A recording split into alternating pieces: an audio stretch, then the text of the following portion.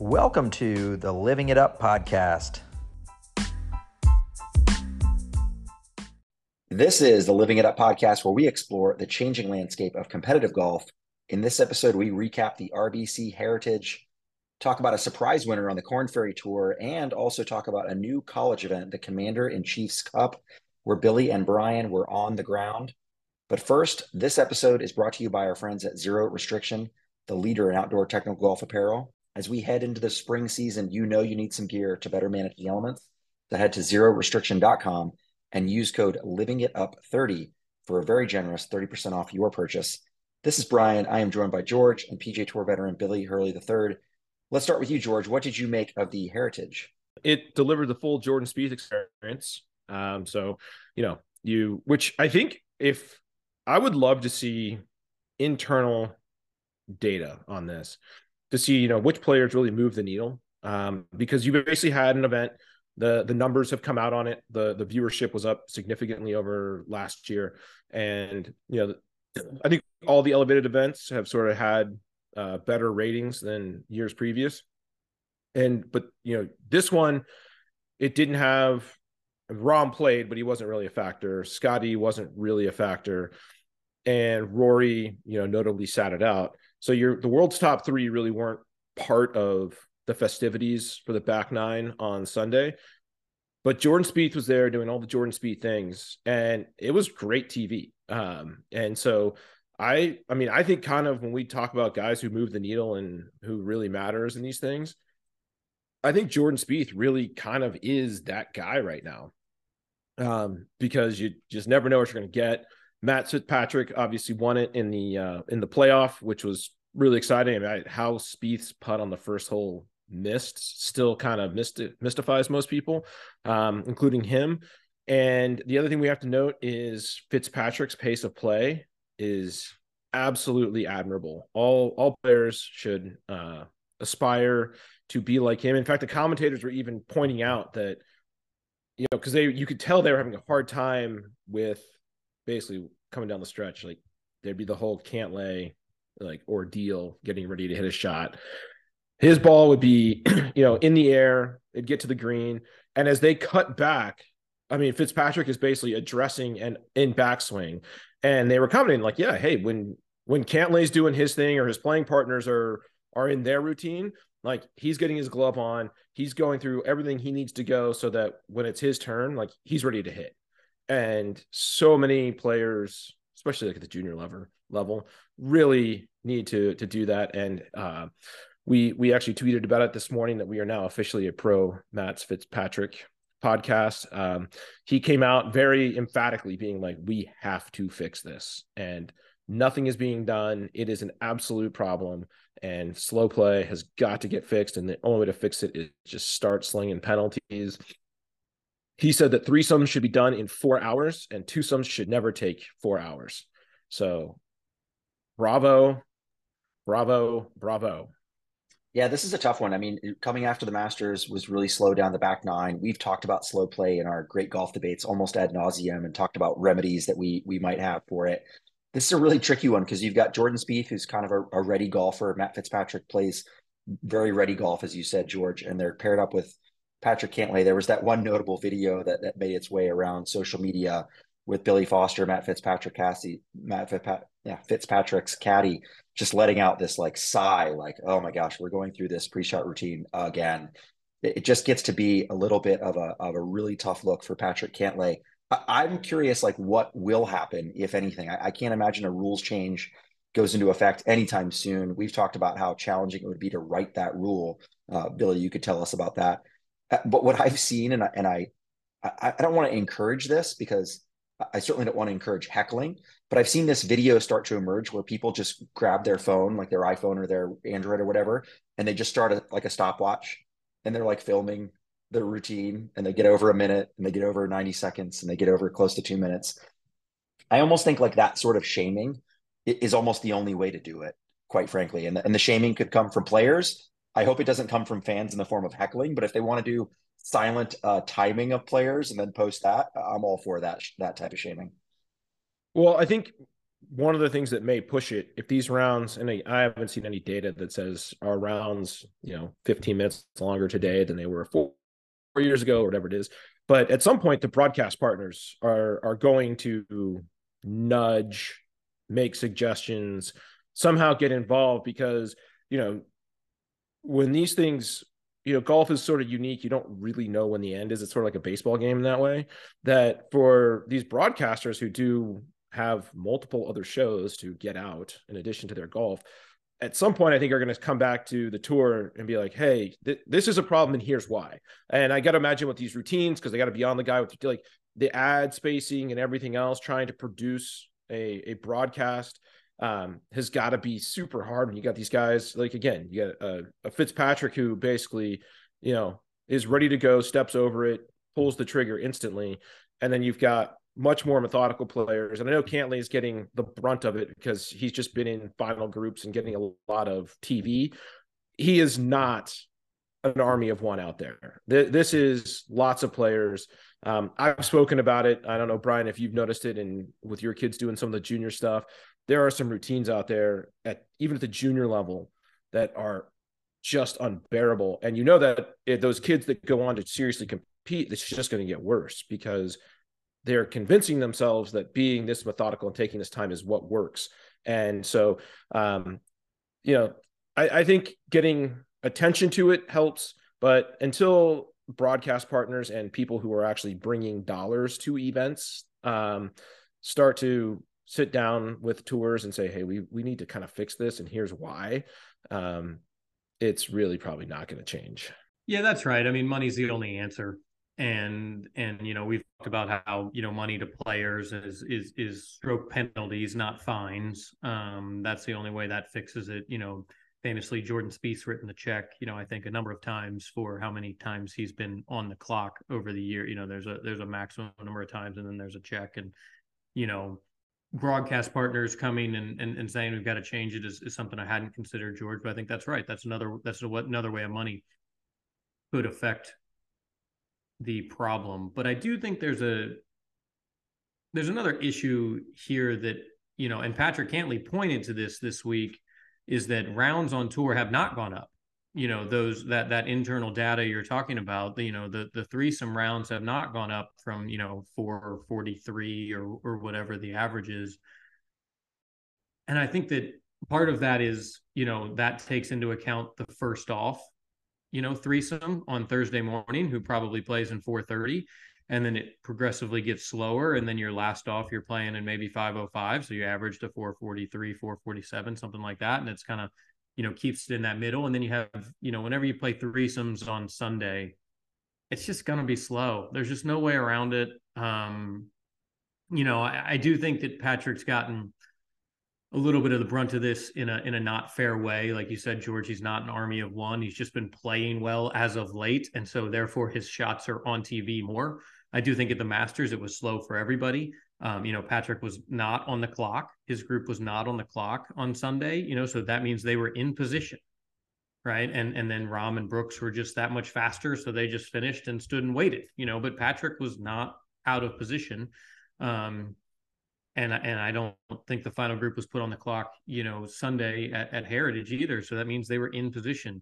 And I will tell you, there's a little bit of leniency given to the final group. I mean, like when I won, we probably should have been put on the clock, but they just came up and asked us to pick it up. We know you guys are grinding over here trying to win a golf tournament. Like, we're not going to actually put you on the clock. Like, pick it up a little bit. And we did. We got, closer to, but they probably could have just as easily put us on the clock there on the last, with 4 or 5 holes to go.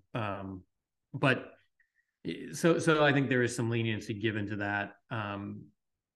I guess the thing is, I think there is a lot of this take the glove off, put the glove on, like all that stuff that like we could do that earlier. That doesn't need to be a part of your pre-shot routine. Is like you take your club out of your bag, then you put your glove on, then you do X, Y, or Z. You could have the glove on ready to go, kind of there's a couple of things that can easily be done for some people there. But I mean, at the end of the day, I'm not I'm not convinced how big of a problem it is, to be honest. I think the only argument that has merit to me at present is the junior golf argument. And I've said forever, as the PGA Tour goes, so goes golf. And so the impact on the game and the competitive game kind of downstream is something that, should be seriously looked at by players. And, when juniors are taking 6 hours, I mean, even college golf's taking a long time to play golf now. And some of that is, some of that probably has to do with course setup, and some of that has to do with relative talent levels, and some of that has to do with routines that take forever. Yeah, I mean, like a couple of the times, and again, because he's getting on camera a lot, he's now sort of become the face of this. But there was a couple instances that Brian mentioned where people had pulled out the clock. Like Cantlay was totally set up, like he was ready to take the shot, and then he came completely out of the shot, like stood over it, looked at it, and then kind of like almost reset to get ready. And one of them was like a 4-foot putt. The other one was definitely like this punch shot under a tree, which I can get, you're trying to sort of do a few things here and you're on leave. So there's a lot more algebra to that piece than, I'll say what looked like when it finally got rolling and went in, a fairly straight 4-foot putt. But yeah, it's just, you see these routines and it is like the glove is great. The glove is all of 5 seconds. But if you aggregate that over, 68 shots, that's not insignificant time, and you start adding up all the other stuff. So something's got to give. But until real money is at stake, nothing is going to change. So I think we can put it to bed. We have a champion out there in Matt Fitzpatrick, who is putting our words out into the press, saying that it is, I think he used the word like atrocious.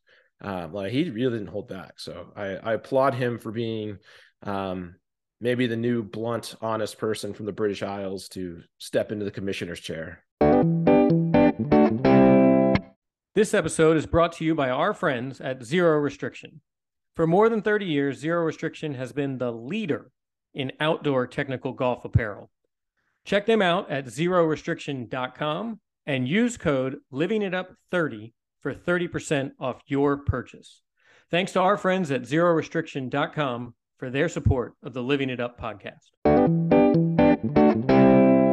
I read one thing this week that said, I think the tour is going to be hesitant to ask top players for anything more. They're already scared enough, kind of thing, right? So I don't, I don't know that this one's going to get solved in the next 18 months or any policy change kind of come in that way. And George, you talked about that notable player from the British Isles that did not make the start at Heritage this week, one Rory McIlroy. Rory had also not played at Kapalua, so have used his for this season when those top players are required to get their PIP money to play in all the designated events.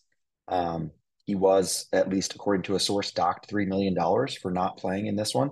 And what I'll say, because I haven't heard anything officially come out of Rory McIlroy's camp, is that we just don't know. And I'm very curious about this one. Is it a nagging injury? Is it sadly a personal problem that he's got to deal with? Like, there's a lot that we just don't know here.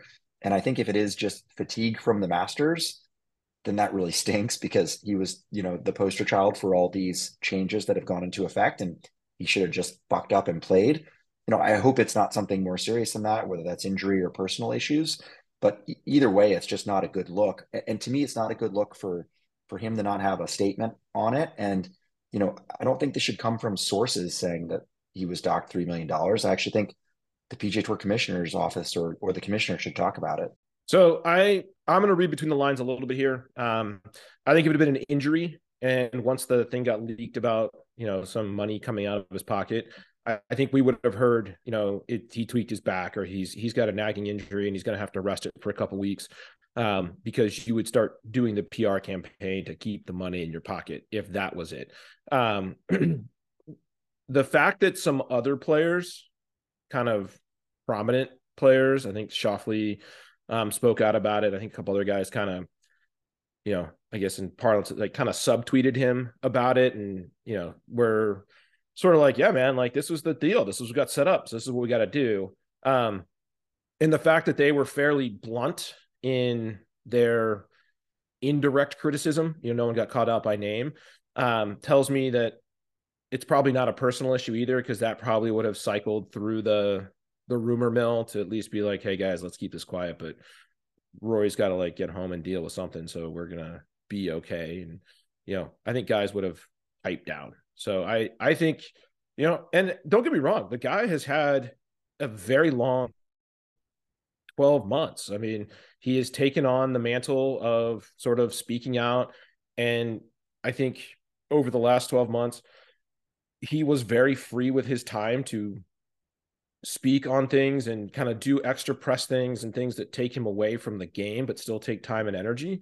So I don't think there's necessarily a knock on him to just be like, yeah man, I'm just gassed. Like, I'm emotionally, and there's physical stamina and there's that emotional stamina, and golf requires both. And I think, I mean, it's no fault. I do not fault him or think it's a bad thing if he's just like, man, I am gassed. Like, I just don't have the emotional energy to, all these things I've been dealing with and sort of shouldering and being the face of, in addition to the golf requirement.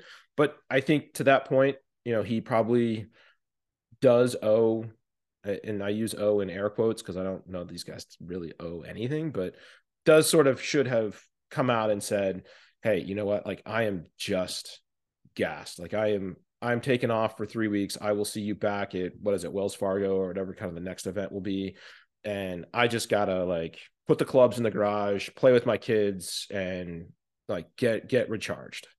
I think that's exactly right. This is a fatigue withdrawal. If it were a injury, a tweaked neck or wrist or whatever, then we would have heard that, and he would not have been docked $3 million, right? And of course, I still, this docked $3 million is a fictitious thing because the 75% of the PIP money is not going to be paid until the end of the tour championship. So, by the time that all comes around, we're going to have forgotten about this, and who knows what Rory's payment will actually be. So it's not a good look from the face of the tour in that sense. I think the tour probably had to, leak the 3 million thing, just to kind of, they had to do something since it was a fatigue withdrawal is the way I'm reading between the lines, like George. They couldn't just kind of let it go, even though, I mean, the PIP policy gives the commissioner full authority to, amend these rules, right? We've heard nothing of Tiger Woods not getting PIP money, have we?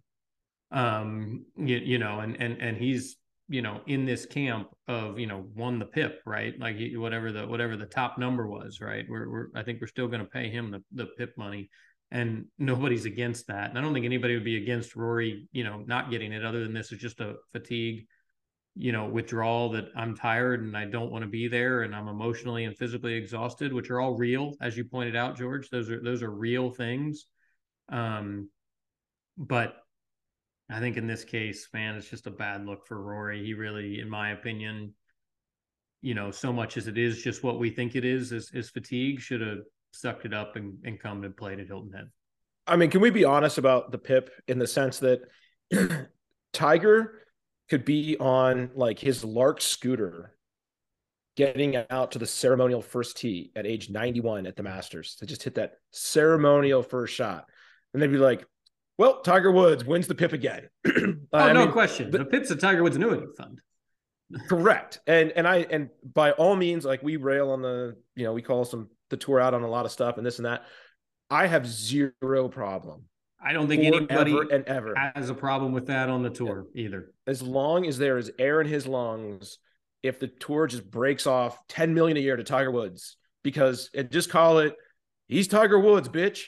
There it is. That's what you're getting. And everyone's like, yep, that's fair. Yeah. And I'm in full favor of that. They have these sponsors exemptions for the designated events going up, next year. And basically it's no, it should just be, if your name's Tiger Woods, you get to play. I mean, you don't need a sponsors exemption if your name's Tiger Woods. Okay. Period. Thank you very much. Correct. And even if you can only play 2 rounds and his body's not going to be there, You got it. Come on. Yeah, those Come 2 on, rounds bring the eyeballs, they bring the That's excitement. right. So You talked about what it needle is. movers. You talked about needle movers before. There's one true needle mover in golf, and his name's Eldrick Tiger Woods, right? And there's a couple of sub needle movers down under there. Jordan's probably, one of the next ones that's not number one in the world at the time, kind of thing. But I mean, the only one that really changes it is Tiger Woods weekend. Yeah, the funny thing that I've seen is that there should just be a 80 plus tour victories exemption category, and so he's like, Yeah. oh, I'm gonna use that one. Looks like I can play this week. I told him they should make it one more than Phil has. Just to whatever, I forget the number that Phil has. They should just make it like 50 plus, right? Yeah, I think Phil's got like 46 or 47. Yeah. They just make it 50 plus, just to kind of another little nudge in there. Hey, talking about potential needle movers, but who've just been super quiet this season. I think he got 4th at Phoenix. What's going on with JT? Jordan seems to be back and contending and perking up leaderboards, all while doing, and again, the Jordan Spieth experience, all while doing full-on Jordan Spieth things where you're like, well, here we go, ball off the planet, and somehow he's back in play and gets it up and down. JT has just been, like a bob in middle of the pack, sort of PGA Tour veteran cashing checks. Is he injured? Is there anything going on there? It's a good question. I mean, he certainly has not really truly contended, although he had a top finish at Phoenix. He wasn't like in the mix, right? He played early, I think, and shot a low round kind of Sunday, went from 15th to 4th or whatever it was. My mom continues to give me a hard time about picking JT for the Masters as I did on here. So she sent me like a text Friday at the Masters or whenever after the cut. I was like, I think your guy has to make the cut to win, right? Like, so it probably didn't work out so well for your pick. I was like, thanks, Mom. But yeah, I don't know. It's a good question. He's won 2 PGAs. Maybe it's just a PGA thing. Maybe he's gonna, come back and defend at Oak Hill. We'll see. Yeah, and this is very much an unsubstantiated rumor. I heard this on the Shotgun Start that they feel like they've heard whispers of injury. Famously, I forget who this was, but it was a professional athlete that said, no professional athlete is ever at 100%. We've always got a nagging knee, hamstring, shoulder, something that would put us at something less than 100%. And Billy, as someone that's played this game, actually some seasons with nagging injuries, I'm sure you can relate if he is dealing with something, whether that is a back injury, a hip injury, whatever it could be. But yeah, he doesn't seem to be firing on all cylinders. Well, I think the 100% thing's 100% true. I've said that forever. No professional athlete is ever 100%. And golf's a little different. Like you can have some like weird, you could have an ingrown toenail and it like really would affect you playing golf, or it might not affect you as much playing other sports. But I don't know if I guess, we'll see, right? Like that's the thing here. We don't know his camp. He hasn't said anything. We'll see. So let's shift our attention to another part of competitive golf that we don't talk about too much here on the pod, and that is the Korn Ferry Tour. But this week we had a surprise winner, a guy that's famously been around the PGA Tour ecosystem for a long, long time. That is one Spencer Levin, and just a bit about his Veritex Bank Championship that he secured on Monday. He actually had to play in a Monday qualifier, decided last minute to get there, survives a 5-for-1 playoff with a birdie on the first playoff hole to actually get into the event, then shoots a bogey-free 63 in the final round for a one-shot victory. Billy, I know you know him, having played on tour for a number of years. You have some history with him. What say you about this? I guess comeback victory. I don't know what we'd call this thing. It's definitely a comeback victory. I mean, I don't think he's had, he hasn't played on tour since like 2017 and hasn't really played a full schedule on Korn Ferry in those 6 years in between, his last season on tour and this victory. And, Spencer's kind of been one of those guys that, strikes the heck out of it and didn't quite putt it, like good enough to ever to win on tour. But for 8 years, I mean, that's not nothing, I think he's made $8 million on tour, that's not nothing, right? He never made a tour championship, didn't play that many majors, but kind of famously a bad boy of professional golf, a bunch of cigarettes, not afraid to let some F-bombs fly around, and that kind of thing. But I've always liked Spencer. We've always had a good relationship. I've always said, Spencer's actually got a really good heart. He kind of doesn't act the right way all the time, but he's actually kind of got a good heart and a good kind of soul in there. But Spencer and I go way back to, U.S. Amateur at Oakmont in 2003. I played Spencer in the first round of match play there. But I think it's great. Like that's the Korn Ferry Tour story, right? I think he missed full status at Q School by one shot. So he had like partial status heading into the year. And then he Monday qualifies, get through, the 5-for-1 playoff, and then, shoots a great score on Sunday to come from behind and win. I mean, that's the Korn Ferry Tour, so hopefully, he can put it together for the rest of the year. A win kind of doesn't put you guaranteed to be in the top 25. But it gets you pretty well close to it, kind of thing. And it might be 30 this year. So, with kind of some of those changes coming out of Europe and the DP World Tour with some cards and whatnot, I don't have all that squared away myself, but a good solid, nothing special, but solid, second half of the year for Spencer will get him back to the PGA Tour. And so does a win give him, like, a win on the tour gives you 2 years of tour status? If you win on the Korn Ferry, you get 2 years of Korn Ferry status? No, it's a weird one. Well, I'd have to really go dig. I can't remember if this was changed or not, but when I played, Korn Ferry, nationwide, web.com, Korn Ferry stuff, you actually only got a 1-year exemption, which was kind of silly because your 1 year was on the PGA Tour, normally if you had won, right? So it certainly gets him fully exempt for the rest of this year. So he can set his schedule and do what he wants to do. And then, like I said, play solid. He'll go, back to the PGA Tour for 2024.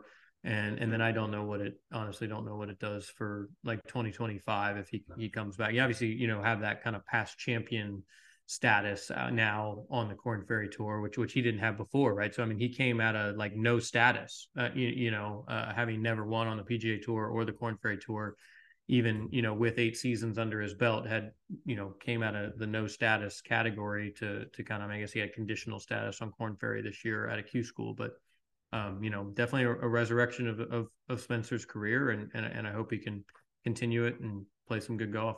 Yeah, famously, and Billy, you could probably tell us what the fine is, but there is a fine for, I think, being on the broadcast and smoking cigarettes or doing chewing tobacco of some sort. And he will just rip cigarettes. The one thing I always remembered about that 2003 match play is he may have gone through an entire pack of cigarettes playing 18 holes. Yeah, I don't know much about the fine structure on tour. That might shock you guys, but it does exist. I just don't know. Actually, never had a letter put in my locker, so I don't actually know how it all goes down. But I thought we would turn our attention then to a really special event that both Billy and I had the honor of participating in. Billy as more of a board member of this event, the Service Academy Golf Foundation. They put on this really cool event, the Commander-in-Chief's Cup, at a very historic golf course, Robert Trent Jones Golf Course in Gainesville, Manassas area of Virginia. Famously has hosted the first few President's Cups starting in 1994. And this brought together the U.S. Military Academy at West Point, the U.S. Air Force Academy, the U.S. Naval Academy, their golf teams, and was an opportunity for people around those institutions, whether those are former golfers, people that just love those institutions and want to see them shine, come together and create this new tradition. Billy, talk to us about this new tradition that you guys are creating here. It was a fantastic event for me. I was really honored to be a part of it, and kudos to you and the team for pulling it off.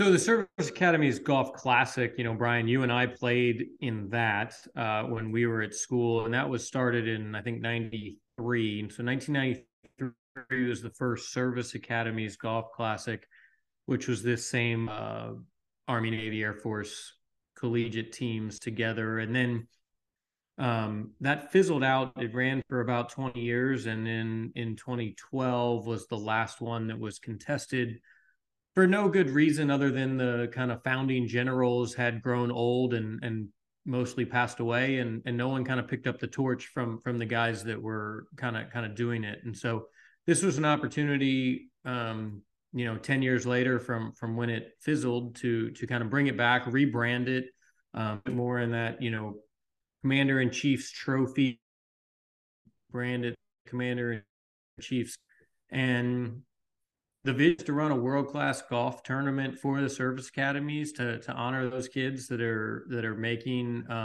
significant decisions to go serve our country after graduation, and to raise some money for their programs, to elevate their programs. This is going to be quite a recruiting pitch, I think, for the service academies golf teams going forward, much like the Army Navy game is, much like the Navy Notre Dame game is for Navy. Hopefully, this will elevate each of the programs and bring some higher level golf to the academies, all three academies. And it was a 24 months or so, 20 plus months in the making of starting to work on this, well back in 2021. But it was a great thing to have the inaugural Commander-in-Chief's Cup. The entire Service Academies Foundation board deserves a hearty congratulations. We have kind of representatives from each of the academies on the board there.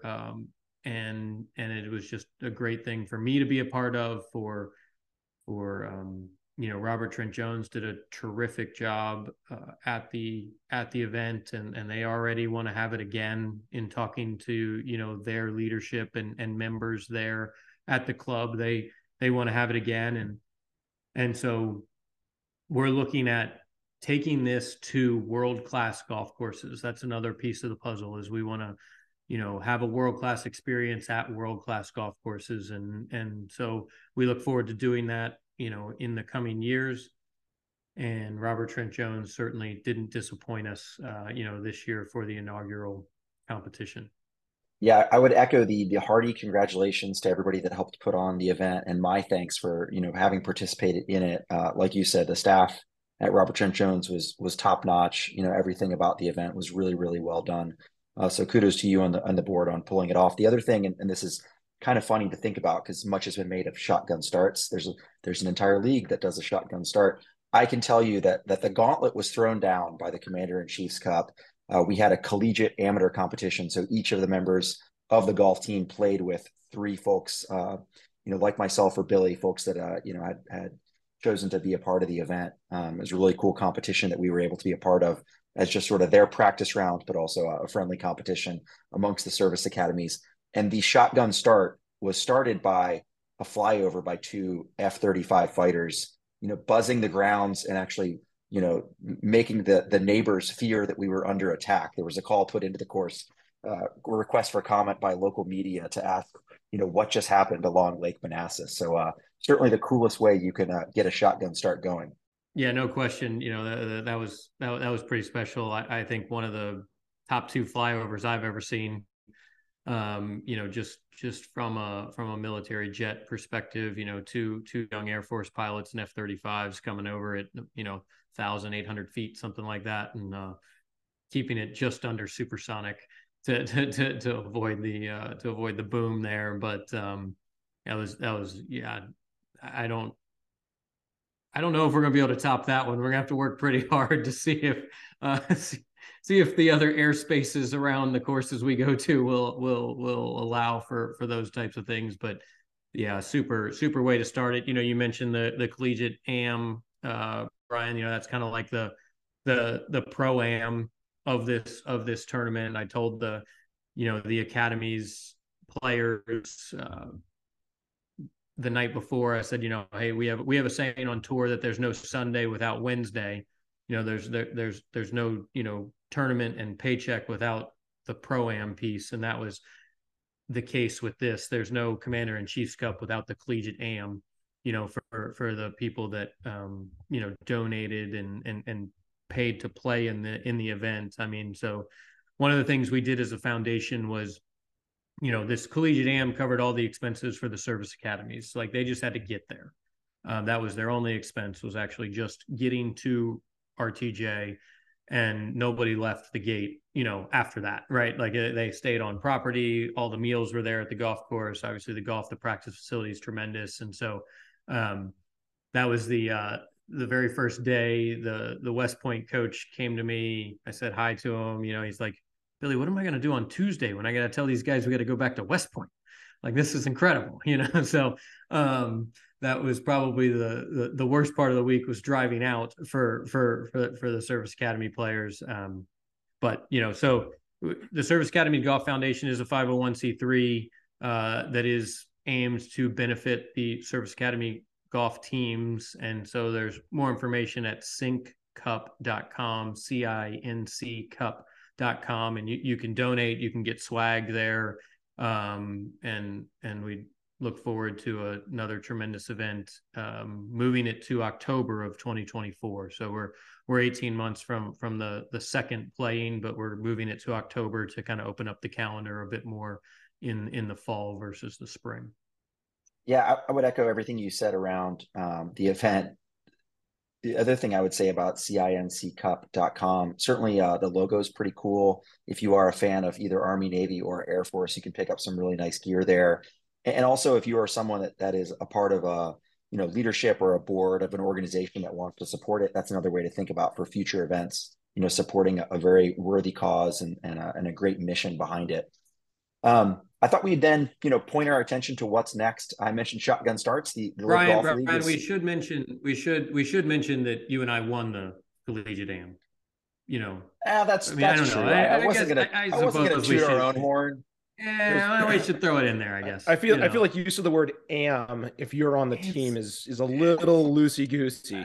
That's fair. That's fair. I may or may not have played the blue tees as opposed to the gold tees. I don't know. We're not going to let the facts get in the way here. That's true. It did make for some funny tee box combinations when we had our collegiate player playing a back, sometimes 50 or 60 yards. And we'd be like, yeah, they hit it further than me. That's a good drive. Yeah, there were a few that he got. They hit it further than me. Like, give me a break. Yeah, quite a cool event.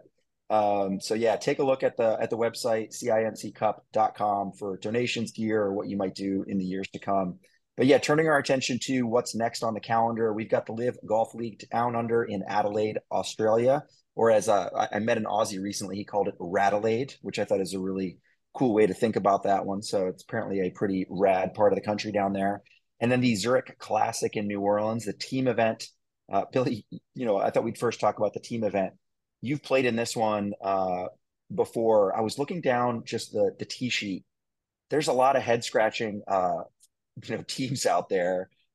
Reigning champions Patrick Cantlay, Xander Schauffele are there. There's some notable teams up at sort of the top end of the leaderboard, but that bottom end of the leaderboard is quite interesting to look at. Yeah, it's an interesting one for sure. I mean, it's another casualty, we'll call it, of the designated event schedule.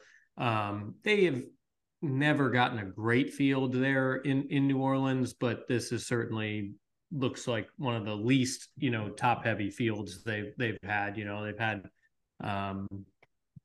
John Rahm's played in the past and won, and Brooks Koepka obviously not eligible to play, but has played in the past. So they've had some more top names throughout the years than this year. And head scratching teams at the bottom, and the bottom kind of just gets filled most of the time by like the next two guys on the alternate list. So it's like they might not even want to play together, but here we are, boys. Like we both got in the event, so here we're coming together. We'll figure it out, kind of thing.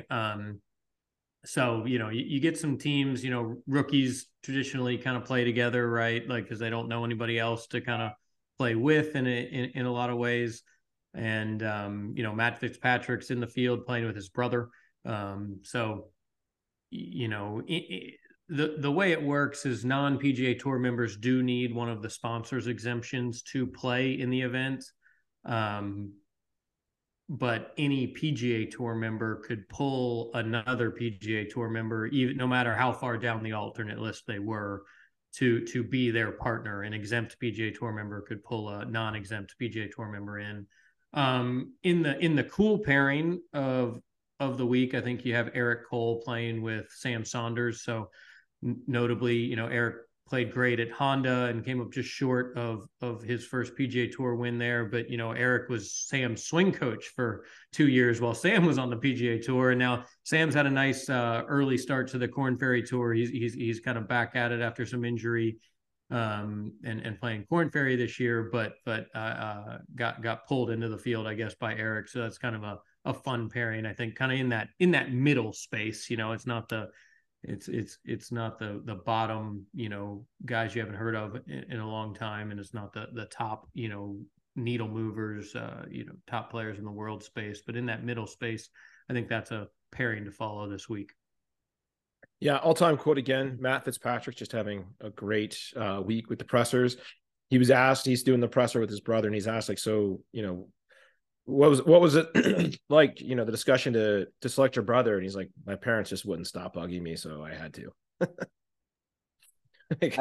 like, yeah, I will play with my little brother. He can come too. Like, all right. And yeah, it was all in good fun, but again, just kind of nailed it. Like Matt Fitzpatrick, you know, I watched obviously the full swing, and, you know, his episode was really interesting because you realize just what in the kindest way possible, just what a true like golf nerd he has been his entire life. And then, you know, obviously he wins the US Open, and you kind of like, he was a guy everyone was talking about, like, dude, this guy's super talented. This guy's super talented. It's coming. And then, yeah, he wins the US Open, which I think was probably a little bit of a further breakthrough than we were ever expecting, probably a PGA win. And then, you know, he's winning Harbour Town, and he starts talking, and he's like, man, this guy's really engaging. So, yeah, this is, you know, Fitzpatrick's getting his glow up right now, and it's going well. The pairing of Max Homa and Colin Morikawa should be interesting. Cal is a sworn rival of Washington, so as much as I do like both of those players, I will not be rooting for them this weekend. So I think Joel Damon is in the field as well. I'm not sure who he's playing with, but, you know, I think he got a cup of coffee at Washington. I don't know that he totally is alumni, but so we'll be rooting for the boys in purple. I think there's one other Washington guy that's out there. You're overlooking, both of you guys, the featured pairing, and that is John Daly and David Duval. I mean, we've had all these walk and talks, we've had these featured groups. Like, if we're not doing a walk and talk for 18 holes with David Duval, who's now essentially a broadcaster, and John Daly, who's the most entertaining man in golf, like, what are we doing here? That needs to just be 18 holes of walk and talks. Yeah, I was gonna say, speaking of whatever the fine is for cigarettes on TV, Daly probably will get there. And I assume that someone just follows him with like a Diet Coke cart ready for him at the. No. He gets his own cart. You know, he doesn't need a cart coming with him, right? Like, that's right. He's just got the cooler. In this event, he probably can't take the cart though, can he? Can he take he can do it on the champion side, but he probably doesn't. No, but he's well, I mean, in many events past, you know, 5 years ago or so, he was, you know, playing tour events in the cart, you know, under the medical exemption, right? I mean, like, that's the thing, is like, that's the, you know, Tiger cart thing, is like, he could get one on tour, right? But he refuses to apply for it, versus the champions is like, it's already sanctioned for anybody that wants it or needs it, kind of thing. I think if you want the cart, you have to wear loudmouth pants like Daly. That's just the rule. And then if we look to Live Adelaide, you know, this one famously has had a lot of buzz from the local community. They sold out the ticket allocation. They added some more tickets. They sold out that ticket allocation, and they've set up party holes and a bunch of other ancillary things that do accompany Live events. I don't know who the musical act is, you know, hopefully someone good or local that's down there, but it promises to be quite the party down there at Live Adelaide. And it'll be very curious, you know, who is, you know, who showed some form at the Masters, and who may be rounding into form, you know, here on the Live schedule, and then turning their attention back to the majors. Big update on that Live event. They have released the pairings, and all of the captains will be playing together.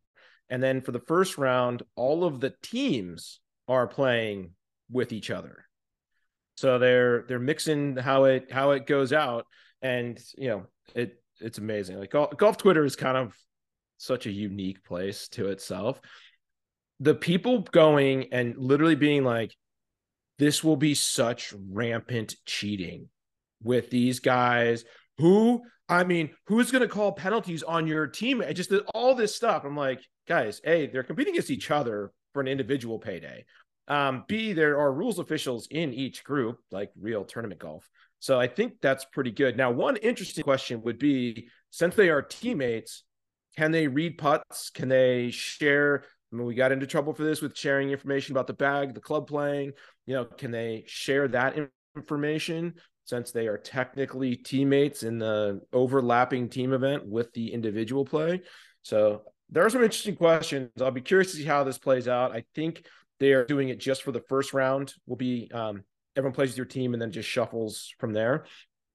But it's a credit to Liv in the sense of they are constantly willing to try new things just to see what sticks. And I'm interested to really see how this event goes down. This will be, I think, really the first event that seems to check all the boxes that Liv has been telling us they are going to do. They're going to have, huge fans. They're going to have all this stuff.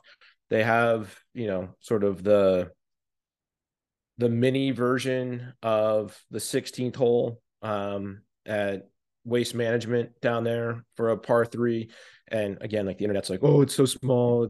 Look at this. This is such a terrible knockoff. And, you take a minute to go back to look at Phoenix 16th hole, even I think in the early 2000s, and it does not look anything like what they have now. So I'm like, for year one, being able to pull it off and hopefully have the atmosphere, it'll be great for them. So interesting to watch this. Seeing some news clips come out of Australia, and it looks like they're getting a lot of good press and, being very welcomed by Australia, which has been starved for professional golf for a really long time. So I think this event has a lot of potential to sort of showcase what Liv can really be at other destinations. And it will be interesting to see if that can help them get some momentum, either booking, venues for the following year or other things like that.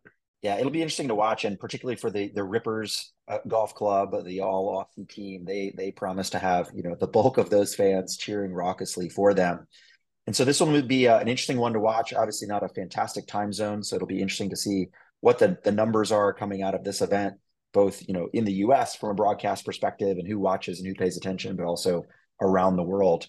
And with that, boys, I will bid you adieu for this week, and we will check in this time next week. See you, boys.